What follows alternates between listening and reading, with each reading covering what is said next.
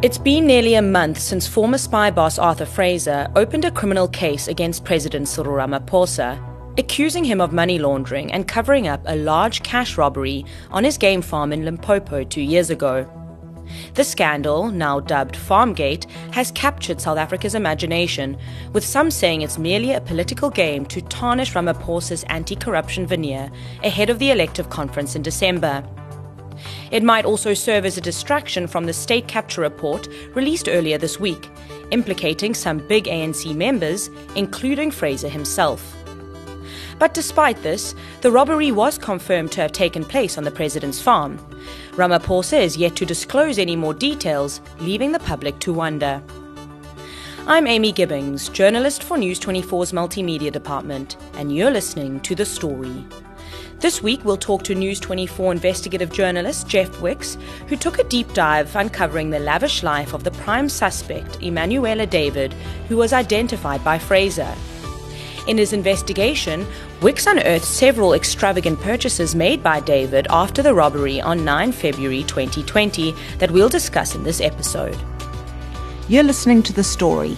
It's a podcast by News 24. We'll speak to journalists and experts about the week's biggest story. This is what we saw, heard and uncovered this week. Good morning, Jeff. Thank you so much for joining us all the way from Limpopo. Thank you for having me, Amy. Jeff, tell us about the purchases that you discovered and how you managed to tie them to David. We managed to tie several extravagant purchases to Emanuela David, who is at the center of this robbery. And as with many things in journalism, it's often the smallest clue that leads you on a trail that ends up being a massive story. And with this story, it all started with a screen grab of an Instagram post from his page. The picture was of a garage with two very high-end cars, a Mercedes G63 and a Porsche Carrera.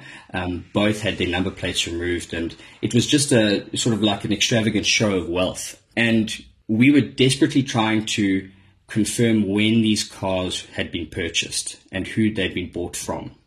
And we got extremely lucky, as we often do as we go about these searches. And all I did was take his Instagram profile and type it into Google. And the first result was a post by Dr. Smile, this dentist to the stars.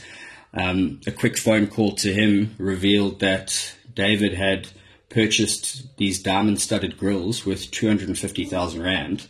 And he basically gave us the full story. And why that's so important is it helped us start to firm up a timeline. And these grills were purchased in April 2021, a full year and a half after the robbery. And why that becomes critical is that was after he was arrested in Namibia, spent months in a Namibian jail and was deported in South Africa and had been placed on the radar of both governments. And in effect, he was able to come back after the robbery with the police knowing what he'd done or was alleged to have done, and he was able to continue his spending. What does that mean? What does that lead us to believe? Well, it does certainly add fuel to claims of a cover-up, which certainly we cannot prove at this point. But what we do know is that the Namibian government and the Namibian police had arrested David and had communicated with South African authorities, letting them know that he was in their custody. And at that point, they certainly knew that he was linked to the robbery at the president's farm. They say in a statement that after he was arrested, they met with South African police and shared information. And that's why this becomes so unbelievable, because he was able to come back after they received supposedly no response from the South African government and just pick up his extravagant life where he left off. And buy a set of diamond-encrusted grills for 250,000 Rand. Absolutely. It almost beggars belief. And when you look at the pictures, I mean, I find it hard to believe that someone would spend that much on diamond-studded teeth covers. But, you know, this is something that was made famous by hip-hop artists in the rap industry. And this is something that Emanuela David clearly wanted to emulate. In some Instagram posts with videos of him taking a electronic diamond tester and testing the stones on his watch and on his teeth, he calls himself Diamond Boy. So he was clearly living a life of extreme wealth. And that wealth is unexplained because prior to the robbery, he was a security guard who was living hand to mouth. We know from tracking his previous addresses that he stayed in state-funded housing facilities that had very low rent caps. We know that he was working as a close protection officer all over the country at mines. And there's even some allegations against him that he took money for bus tickets to come to a new job and then just never showed up. What I don't understand is this alleged 150,000 rand paid to the suspects, to Emanuela David, by the Presidential Protection Unit that oversaw the investigation. Why would you pay someone to keep quiet after they've robbed you? Surely if they reported the investigators, they would implicate themselves in the robbery. So I fail to understand how they managed to get away with it. Well, that's one of the very important unanswered questions. And I think when we look to that issue, we've got to consider the source of this information. And so far, the only source of this allegation is Arthur Fraser. And this is a man who is deeply compromised, as we know from the latest Zondo report into state capture. And he is someone who has supposedly been in possession of this information for years and has kept quiet, only releasing it now when this information can do maximum damage. That's something that we continue to look into. And that's why, for me, and for our team, it's important that we follow every single thread of the story, because every single snippet of information becomes valuable because it adds to the overall picture. And we have to examine the lives of everyone who was supposedly involved in this, because that will bring us closer to the truth. Some of our readers wrote to us saying that Fraser should also be investigated for knowing about the robbery but only reporting it now. Do we know for sure that he sat on information and was strategic with his timing of release? Well, according to his affidavit, he'd been contacted by members of the supposed team that had been assembled by the Presidential Protection Unit to embark on this so-called off-the-books investigation. But there's a lot we don't know.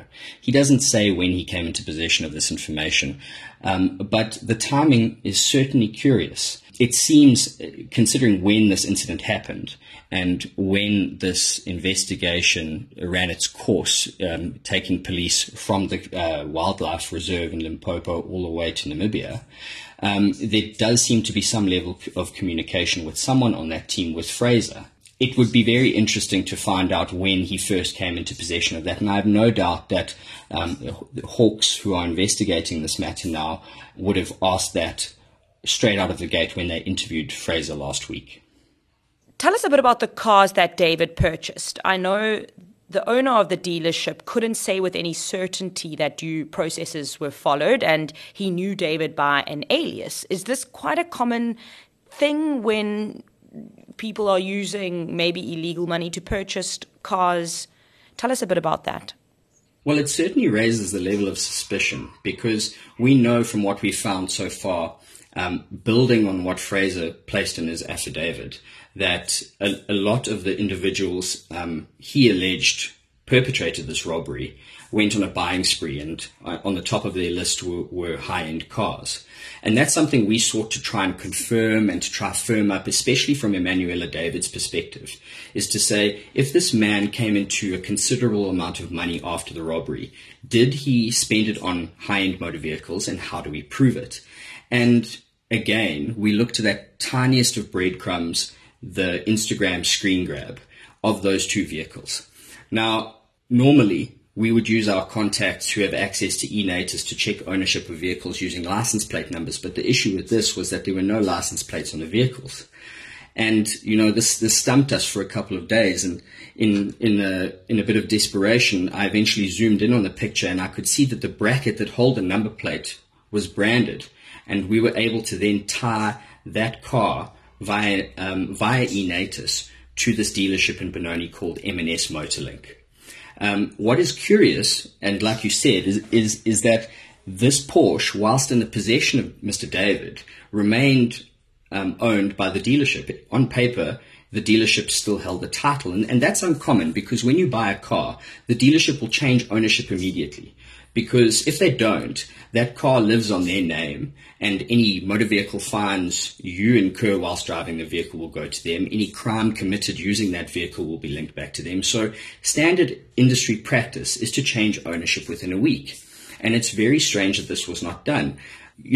When I confronted the car dealer about why ownership wasn't changed, he said that he had every intention of changing ownership, but David had told him that he wanted to export the vehicle, so he'd held off. And that really didn't hold water for me, because that's simply not done. And it raises the possibility that Emmanuel David was accruing assets, very, very valuable assets, and had wanted to keep them off his public profile. So, Jeff, tell me, how did you find this car dealership? Well, the first thing we did was punch the name into Google, and it came up with an address in Benoni, and we got in the vehicle and went off there and found that it was closed. We found ourselves in an area where there were many car dealerships, so we just started asking questions about the dealership and its owner, Saqib Shahabuddin. When we did that, people in that area told us that he had left very suddenly and under a cloud, and we knew that he was going to become a central character in the story because that car that David was driving was still registered to him and his business called Kirirox. One of the dealers in the area gave me an address for his mother's house and several phone numbers for him. I tried desperately to call him on the phone and couldn't reach him, so I took myself off to his mother's house in Actonville. When I arrived there, I knocked on the door, and a domestic worker came out, and I explained who I was and who I was looking for, and she said that he didn't live there. So then I asked her if she would call whoever did live there out to speak to me, and she said that no one was home. But no sooner did the words leave her mouth that I heard clinking of dishes in the house. And I told her that I thought she was lying and that I desperately needed to speak to the family of Saqib Shahabuddin, and I was happy to wait outside in the driveway until someone decided to either come out or come home from work. And within 15 minutes, Mr. Shahabuddin's sister came out and spoke to me, and I managed to pass on a message for him using her as a conduit, and within 15 minutes he called and agreed to meet. Wow. Exciting. I wonder why he wanted to get in touch with you. Why did he reach out? Well, I made it clear that he was becoming a central figure in this robbery, which is gripping the nation. A robbery that was perpetrated at a property owned by the president, essentially robbing the head of state. So I can understand why he'd want to at least know what I know, or understand how he was to become involved in this. During the course of our investigation, we also managed to track down one of his former employees who told us that David didn't only buy the Porsche from him, but bought a series of high-end cars, some just days after one another. And the answers we got from Mr. Shahabuddin were somewhat scant. He didn't deny that he'd sold Mr. David a string of vehicles. He simply said he couldn't remember.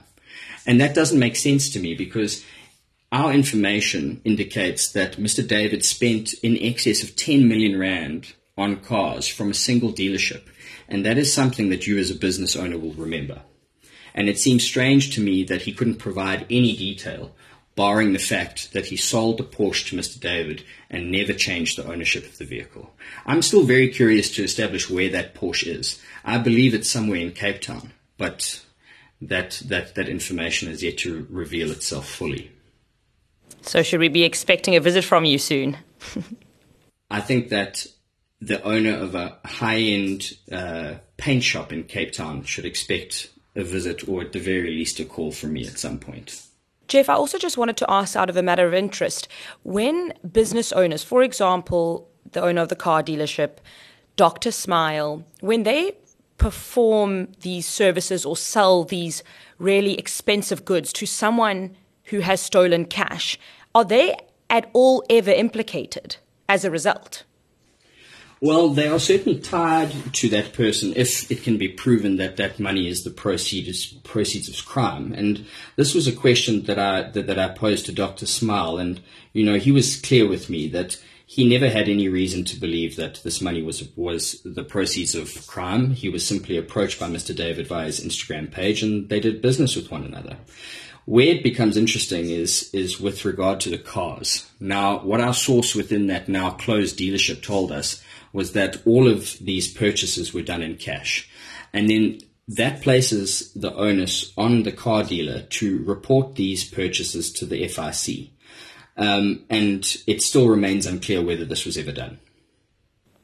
And now, where is Emanuela David? Do we know anything about his current whereabouts? Is he still, driving around in his big fancy cars with his big set of diamond-encrusted grills?